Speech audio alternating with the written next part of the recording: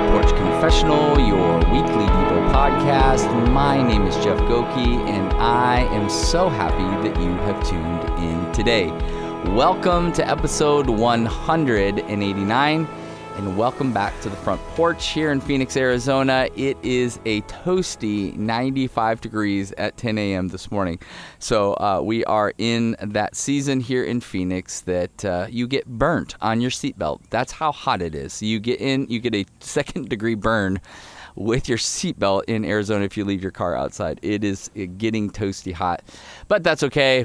I still here on the front porch, got an umbrella kind of blocking the sun, so all is well, and I'm sweating it out here on the front porch to work together so like we can learn together to dig into just some solid truth that Scripture is going to provide for us. And just a reminder, that's really what we're trying to do here. What we're trying to do is just take passages of Scripture, dig in deep, and then allow that to kind of go throughout your day. You know, I've been using this term.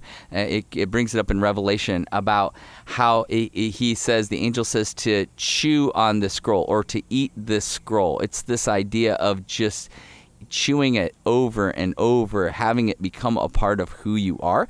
And so that's what we try to do here on this podcast. That's what I'm trying to do here on this podcast, is give you a passage, kind of work through it, allow for you to process through it, because I'm doing that. I'm working through it. I'm processing through it. I'm going, man, what does this look like for me?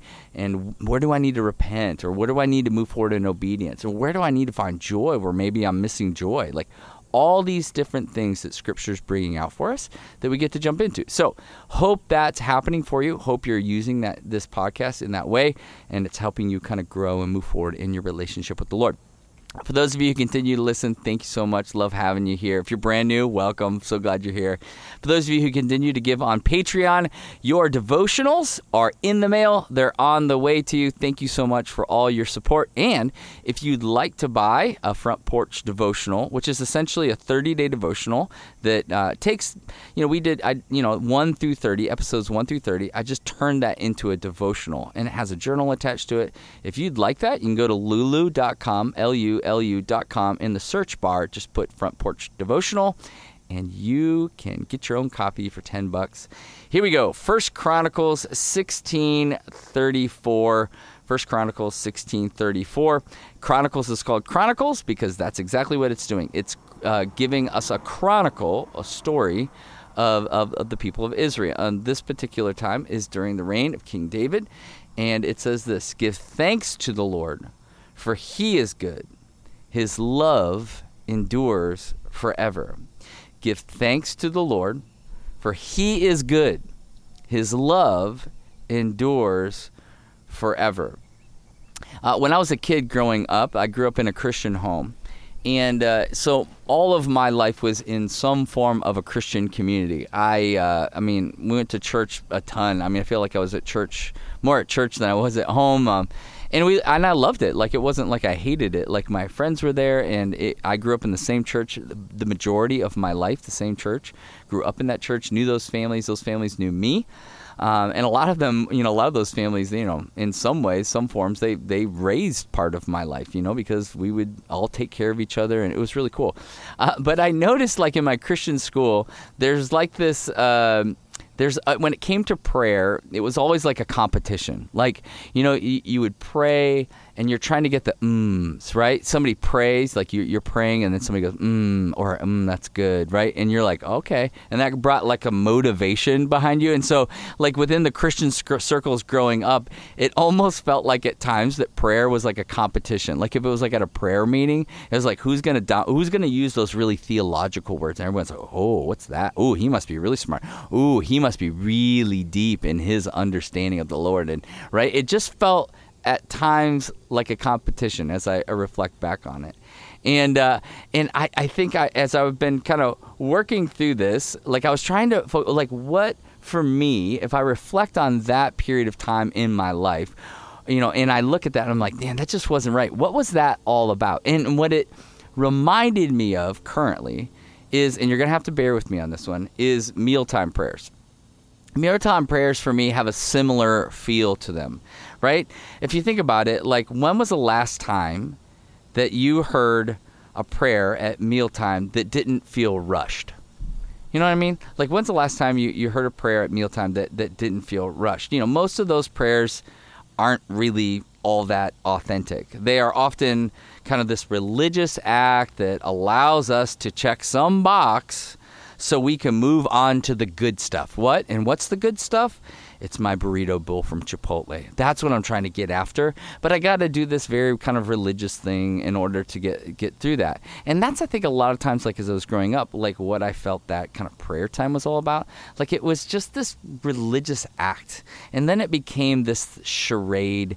And then it became a competition. But it wasn't rooted, right? It wasn't really rooted in anything really deep or significant. And in fact, fairly inauthentic.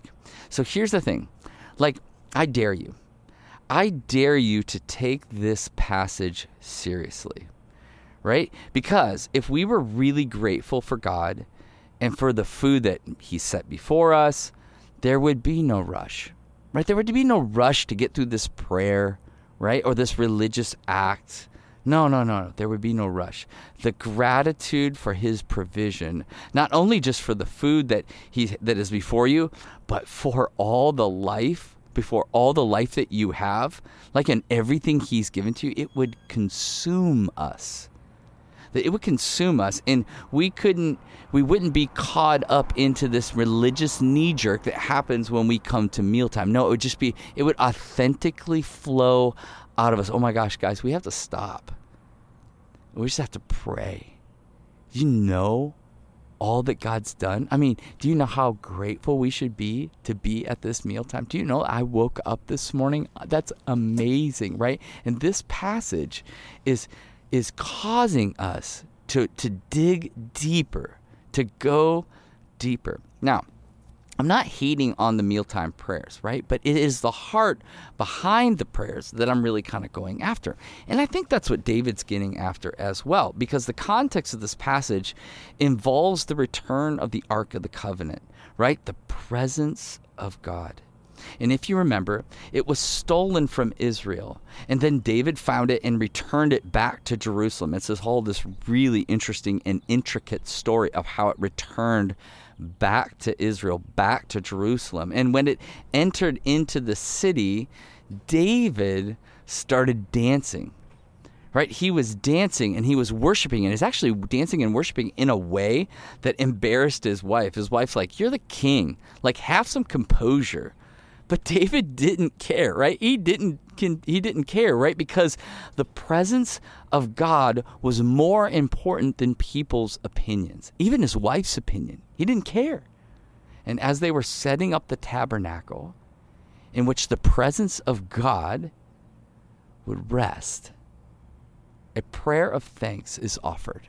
This passage is in the context of that prayer of thanksgiving. This is a call to the people. And the call to the people was this: to give thanks. That God is good. And that his love endures. And his love endures through the highs and the lows of life. Yeah, through the wins and through the wars. Through the pandemic and through provision. Right? His love never changes. And that's something that not just them back then that they can celebrate, but we can celebrate right now. But this is really what got me as I was kind of sitting here and reflecting. Do we really believe that?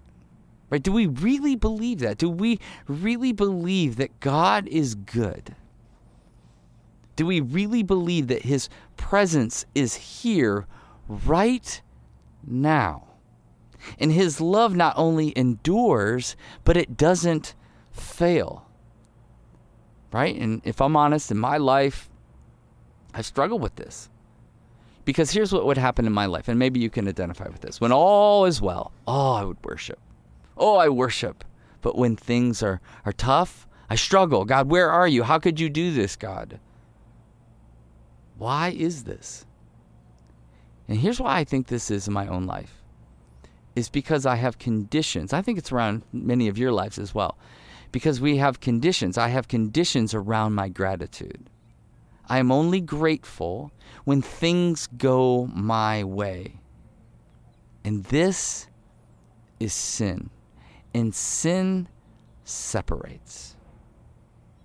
This is the hook that we give Satan to invade our thinking and have us ask the question, is God good? Is he good? Is God loving?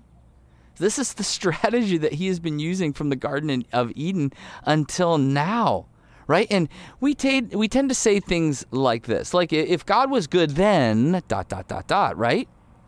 But here's the thing. Here's the thing with God's goodness, and this is really important. It's not subject to our opinions or our conditions. Goodness exists because God exists. Now, it's okay to struggle, of course, but it's an incorrect thing that we believe we have an intellectual edge on what is good and what isn't. That's false. Because goodness exists because God exists. So it's wrong when we think that our kind of intellectual knee-jerk to trying to figure out what is good and what's not good, what's right and what's not. That's way above our pay scale. way, way, way, way above our pay scale. But it's what Satan uses to turn us, to manipulate us. And why is all this important? Why is David having the people praise and give thanks? Because what you are grateful for, you will sacrifice for. Think about it. If you are embittered towards your wife, does that, or somebody you love, or a friend, or a best friend, or a family member, right? Does that draw you into them? Like if you're just bitter against them, does that draw you? No. Of course not. It creates dissonance and division. And David knows his own heart, right? David's experienced a lot of this, and he knows the people's hearts. And so he points them to the presence and the provision of God and says, worship him, worship him, worship him, worship him. And on this side of the new covenant, that we are made right with God because of Jesus' death and resurrection, releasing the Spirit of God to invade our lives as that tabernacle, as that temple. There's not some building that we have to go to find the presence of God. He's here right now in us, for us. We have a lot to be thankful for. So next time you're at a meal, here's my encouragement, or any time, take your time. Just take your time. Really thank him. Thank him, because we need to give him thanks. And he is good, and his love endures forever. Let's follow what David was trying to help the people enter into. Because worship is the overflow of genuine and authentic gratitude. So the question is this: are you truly grateful? Are you truly grateful? Have you reflected upon that today? When's the last time you woke up in the morning and you just sat in gratitude? Right? You just sat in gratitude. You went, oh my goodness, God, you're so good. You're so loving. You see me. You know me. Right? When's the last time you just found a quiet place, or maybe you went for a walk and you just reflected on his goodness, and that caused you to worship him?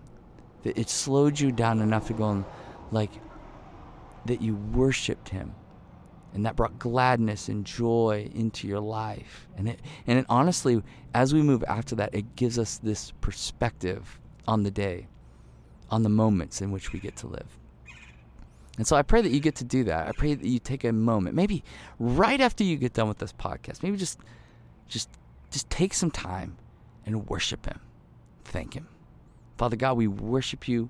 We thank you. You are high and lifted up. And we join the angels with saying, holy, holy, holy is the Lord God Almighty, who was and is to come. So take a breath.